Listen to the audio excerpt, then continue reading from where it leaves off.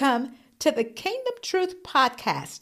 On our podcast, we teach the good news of Jesus Christ and biblical principles that empower all people with real-life, timeless applications. I am your host, Bible teacher, Yolanda Tyler. Well, praise the name of the Lord, everybody. Thank you all so much for joining us today.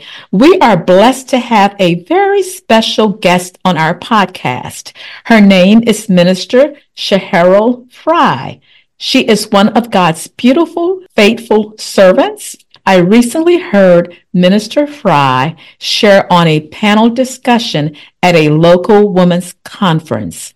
She is a tremendous blessing to the body of Christ. She has a powerful ministry and testimony. I am so honored that Minister Fry could join us today. Minister Scheharyl Fry was born and raised in Navasota, Texas. She was raised in a loving Christian home. She is the oldest of 3 girls. She remembers attending church and Sunday school regularly.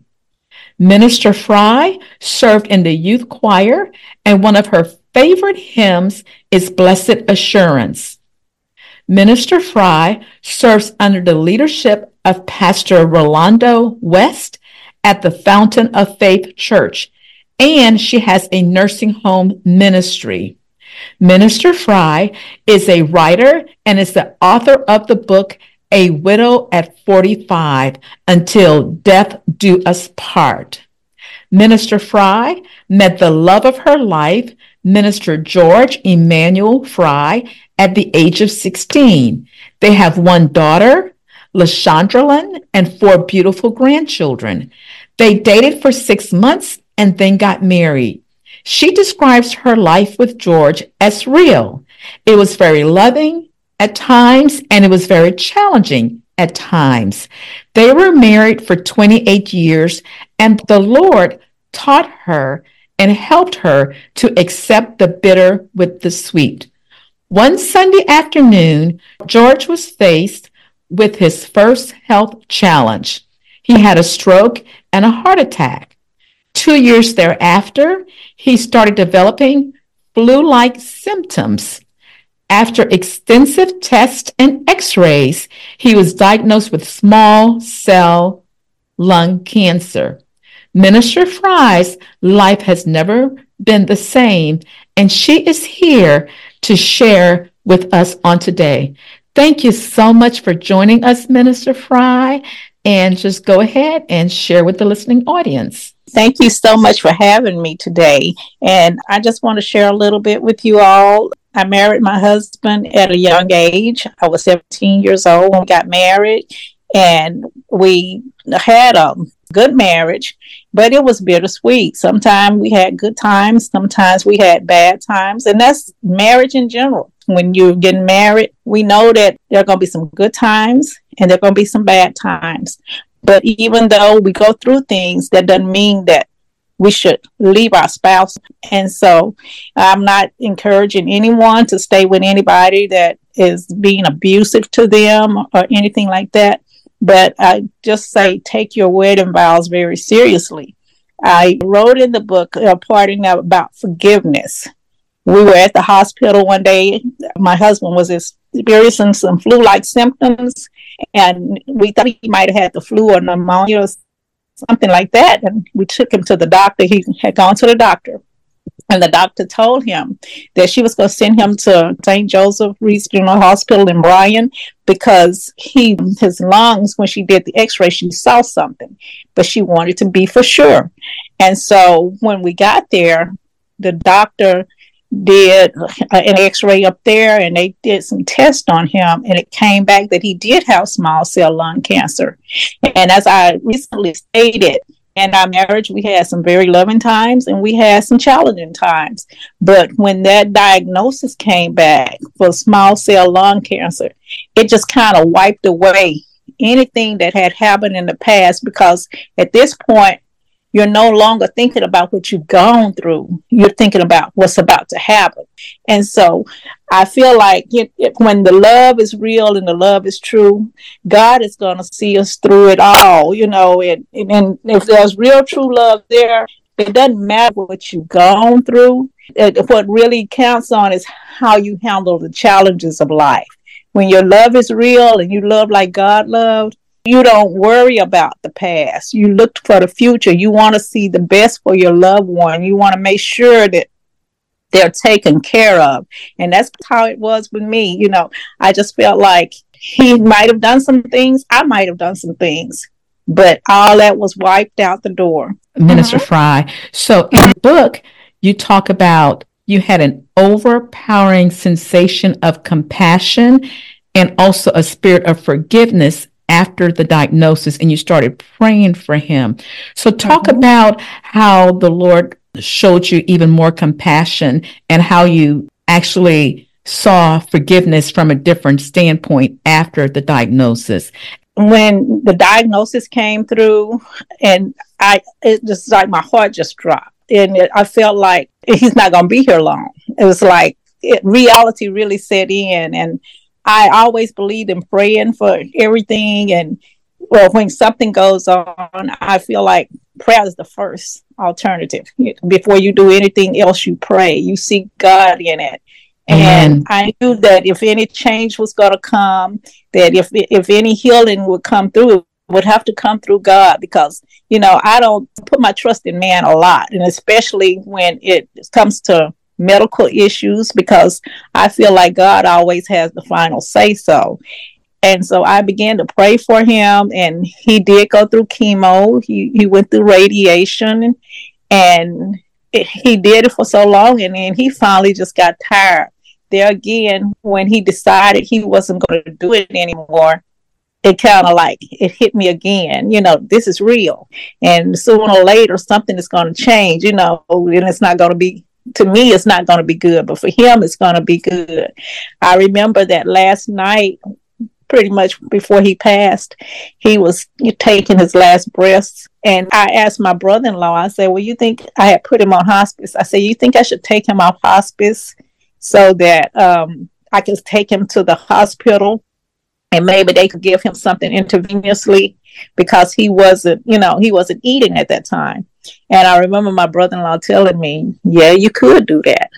He said, but if you really think about it, that would be kind of selfish, because you were trying to keep him here for us, but then we're prolonging his pain and his agony. And so that's when, even more compassion came in, because I had to think of, no matter how hard it was going to be, this is what was best for him, so.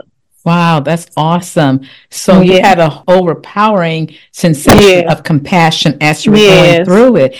And then after he passed, you talked about how you had a hard grief because you still loved him. And then you said something in the book that I thought was really, really powerful. After about a year of his passing, you said like you felt like you were attending his homegoing services all over again. Tell us a little bit about that. Because I think up until June of 2008, even after he passed, I went back to work. And about June, I can't remember the exact date in June, but it was the first time that I was at home. I didn't have anywhere to go. I didn't have anything really to do. And it's like reality set in again.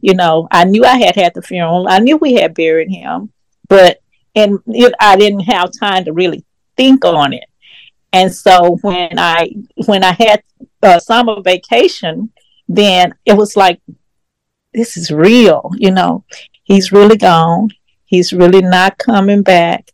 And this is really like, I'm starting a new life. It's like what I probably would have done if I hadn't married so early.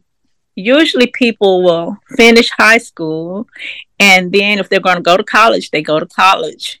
And from there, they find a mate and normally marry.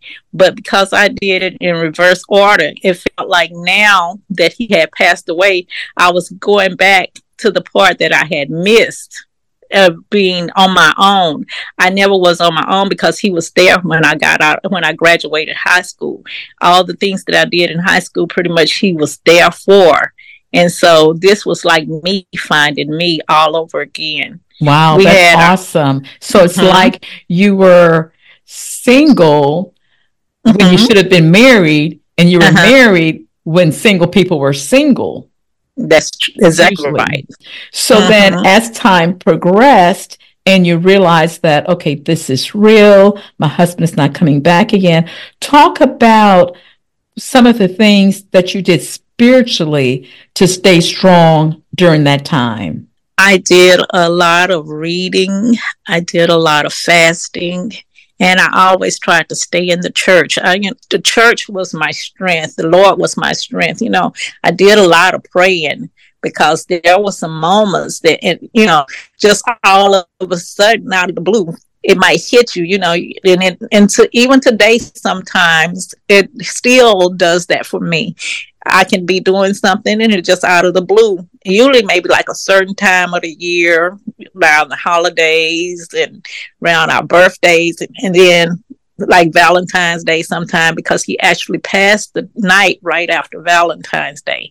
When you say Mm-hmm. something hits you, you're referring This, to the grief, correct? the grief reality, it sets in. And so I remember the day before he passed away, he couldn't talk. It was Valentine's Day. But when I would pass by the door to the bedroom, it was open and he could see me, and he couldn't speak to me, but he would wave. Like he was acknowledging that he saw me, but like too, he realized that he was leaving. Wow, that is Mm-hmm. awesome. Now, Minister Fry, you mentioned about the birthdays, the holidays, the anniversaries. When you started adjusting to your new lifestyle, were those the hardest times to adjust? And I think you mentioned something about an emptiness and a hole that you had on the inside. Talk about that. It was very awkward because you could be around family members, or if there were other social events going on, and actually someone had invited me to a social event that wasn't family. And I remember telling him, I don't think I'll be able to make that because I didn't have a spouse anymore. And I felt very uncomfortable. I felt lost, and like, I just didn't know how to handle that. And I told her I didn't think I would be able to make it. And actually, when you do lose a spouse, or you may not be a spouse, but a loved one. So I did feel an emptiness. When he passed away, it was like there was a whole void there. And that kind of hole of emptiness, only God can feel. Amen. So the grief process, I'm going to say, is real. I remember at one point, I used to walk a lot. And I was losing a lot of weight. And my mom told me, she said, you need to stop walking so much. She said, because you're losing too much weight. And I don't feel like it was the walking that was making me lose all the weight. I think it was the grief process that I was going through.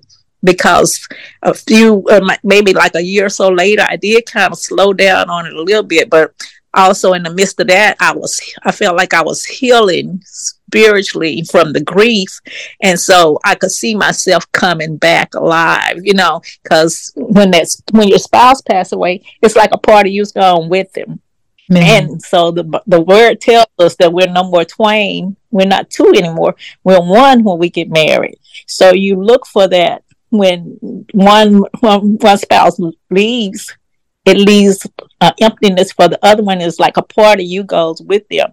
So it's like I was finding myself, and to find myself, it took a lot of praying. It took a lot of fasting, and it just took a lot of, letting God, in one part I talk about let God be God. You just have to let God in and just let him just minister to you and listen to his voice, because at some points it's like you just really don't know what to do. You don't know, you don't really want to be around other people because you're used to that mate being there with you, and you feel all alone. And so God has to step in, and you really have to let him step in and kind of just minister to your spirit and kind of fill your heart with his words. And it's a process. It doesn't Amen. happen overnight. It takes time, and so everybody's time is different. It might take some longer than it takes others, but let God do what he needs to do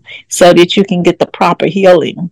Amen. So now let me ask you this. You did mention about in the book that knowing God is different from letting God be God in your life.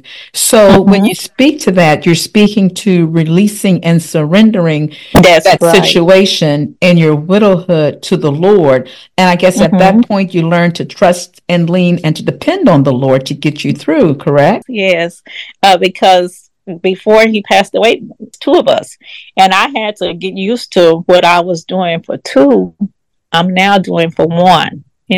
I even talked about even just something simple as going grocery shopping. I would be used to going to buy a bill of groceries and cooking for both of us.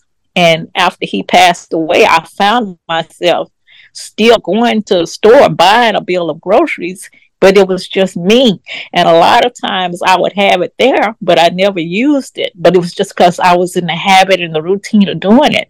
And so I finally looked at it's just better for me to go and buy what I'm going to need for me, and then keep just a little something around just so I would have enough. If something did come up, then I needed to go in the refrigerator for something or the freezer, I would have it. But it's a big adjustment. The income changed. That's a story all by itself, because when you're used to having two incomes come in, then you get accustomed to certain things. But when that income is gone, then you have to realize, okay, you're going to have to change this, where he might have been paying some of the bills. You have to now take on that responsibility of learning how to pay the bills and doing certain things around the house. I have a car, and the car has to be maintained. So I had to get used to, okay, I got to go get my oil changed. I have to, it's just certain little simple things that you have to readjust to as well.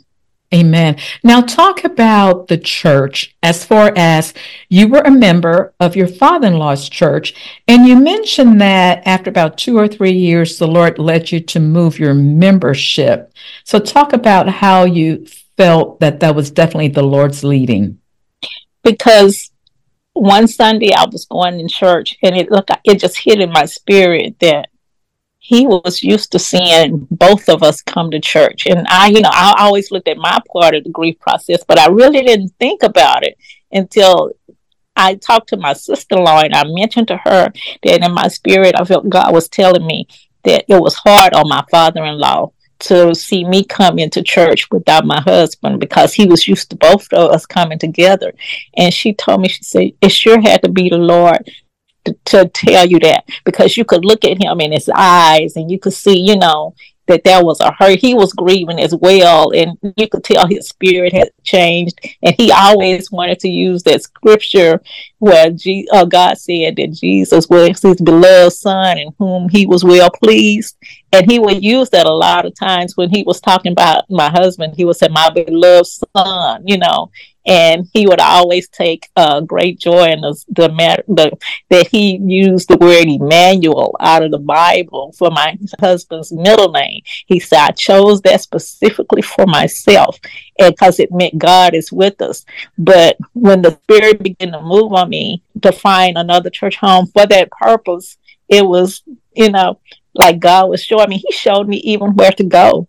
And he showed me where I am now. But like we do sometimes, I didn't go right at first to that church where God had showed me. But when I did go, it was like when the pastor opened the doors of the church, it was like the chair was just calling me, and I couldn't just sit there, because when God speaks and he wants you to do something, he has a certain way to get your attention, whether you adhere to it or not. But I'm one that when it starts weighing down on me and I know it's God, I have to move. So that's how I ended up at Fountain of Faith. Awesome. So now you're Mhm. moving on with your life, and you said that you were still holding on to your husband, and that you were almost building a shrine of his memory and living your life through him. Talk about that a little in as far as people who might have a shrine of a deceased loved one built up.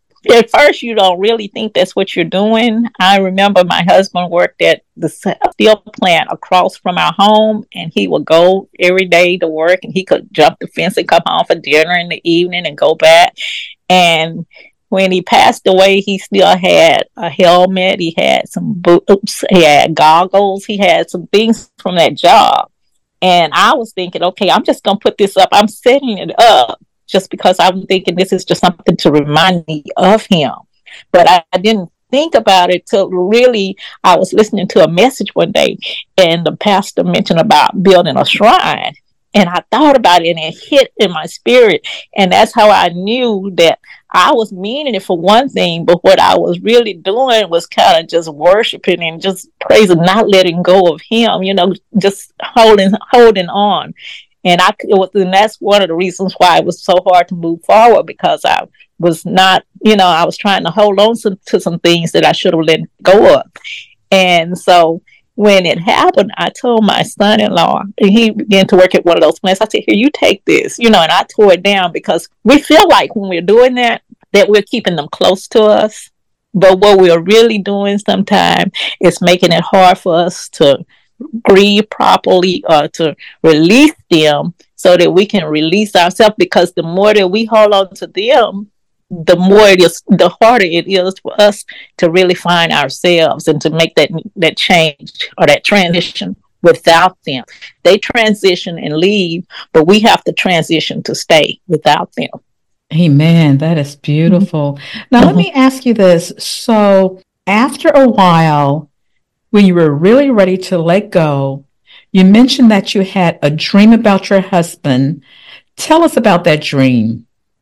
It was like we were together, like on a picnic or something. And this was after he had passed. And at the end of the dream, it was like I was there with him, and he was fixing to go, and I was trying to stay. And he told me, no, you have to go back. So it was like, to me, that was God's way of showing me that it was time for me to move on and let him go. It's like in the end, we embraced with a hug, but in that embracing, that was like goodbye, and my sign or my message from God that, okay, now you need to go on and live your life. Wow. Now, let me ask you another question. So your husband passed in 2008, correct? February of 2008, correct? Mm-hmm. Okay, so now it's going to be, you're approaching, 15 years? Yes. So share with us, what was the most important lesson that you've learned since you've been a widow? Since I've been a widow, the most important thing I've learned is how to press on without having a significant other. If I had one word to describe it, I would call it challenging, because life as you know it has changed. You're trying to go back and rebuild, like you should have done from the beginning, and you see a different side. Like I said earlier, it's no more what you've done with two, is now you're doing it for one. And even in relationship, because since my husband has been deceased, I've had one or two, I thought, relationships. But even that, you have to be so careful, because you don't want to get caught up in the way the world does things. And I'm just now, to me, after being married and in the church and even being a woman of God myself now, it's like I look for certain things. Like if I want a mate and want God to send me a mate, I've learned to ask God for certain qualities in that mate, because now I know what to look for. When we got married, I loved my husband, but we were young, and I hadn't experienced as many things in the church in an adult life. Amen. So now I know what to look for, and so I just tell people, that when you're looking, let the man find you, but you pray for the man that you want, and let it be where it lines up with what God has for you, because he's not going to make a mistake. He's going to show you Amen. just what you need. And sometimes we look for things to be wrapped a certain way. And if it's not wrapped that certain way, then we think it's not right. But God doesn't always give us the things that we need the way we look for them. So we have to know when it's Him showing us. We have to know when it's Him speaking to us. We have to know when He's telling us that's okay. And we have to know when He's telling us that's not okay. And when He tells us that's not okay, we have to be okay with that's not okay, because we know He has our best interests at heart. Absolutely. Now, let me ask you one other question, or let me make a statement. Let's say there are widows who have just gone through the loss of a spouse. What word would you use to encourage them? Perseverance, because you're going to have to press your way through. And the only way you're going to be able to press your way through is you got to have God by your side. It's going to be some tough days. It's going to be some days that you feel like you don't want to make it, that you can't make it. I remember one Sunday morning, I had to preach at church after my husband passed away.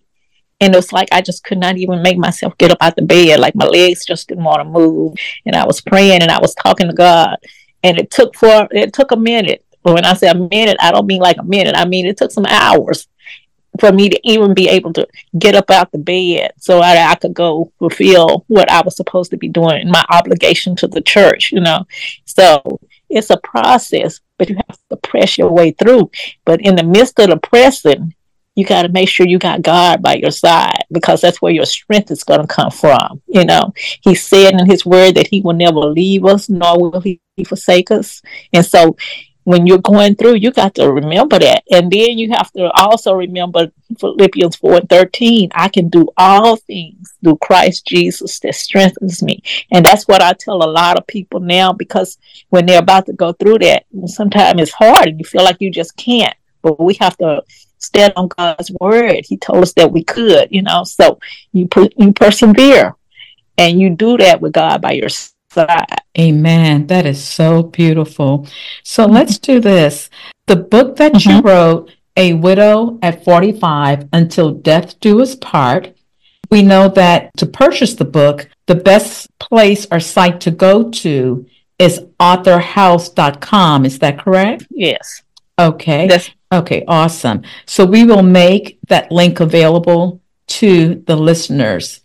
And let's say right now, is there anything else that you would like to add? I just want to let people know that when you go through a loss, it may feel like the end, but it's not.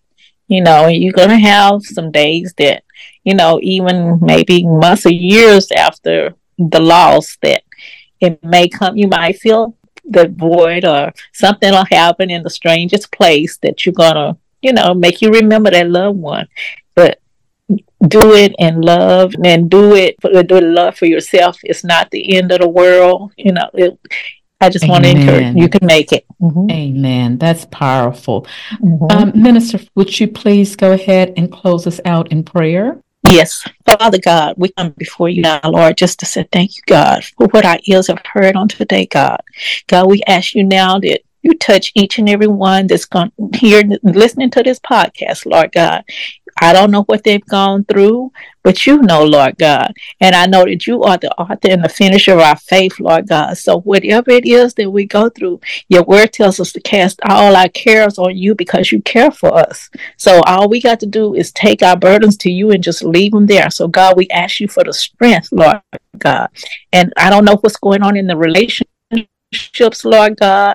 It may not even be that there's a death, Lord God, but there could be some problems in relationships, Lord God. There could be some family relationships and marital relationships. But God, we know that you are able to fix them all. Lord, we ask that for marriages, God, don't let them throw in the towel, Lord God. Let them seek you, God. And God, we know that in the word it tells us that if the wife is strong, she can lift up her husband. If the husband is strong, then he can lift up his wife, Lord God. But we pray, God, that you will keep the marriages together, Lord. Keep families together. We know that it's a rare thing these days, but we know you're able, Lord. And we ask you right now, Lord, just to watch over us all, keep us and protect us. In the mighty name of Jesus, we pray. Amen and thank God. Amen. Thank you so much, Minister Fry, for joining us today. We appreciate your time, and God bless you. And God bless you as well. Thank you. Thank you for listening to today's episode of the Kingdom Truth Podcast with Bible teacher Yolanda Tyler. Please subscribe to our podcast so you will know when the next episode is published. To hear more biblical teachings and give to support the ministry, please visit our website at www.thekingdomtruth.org. That is www.thekingdomtruth.org. God bless you until we meet again.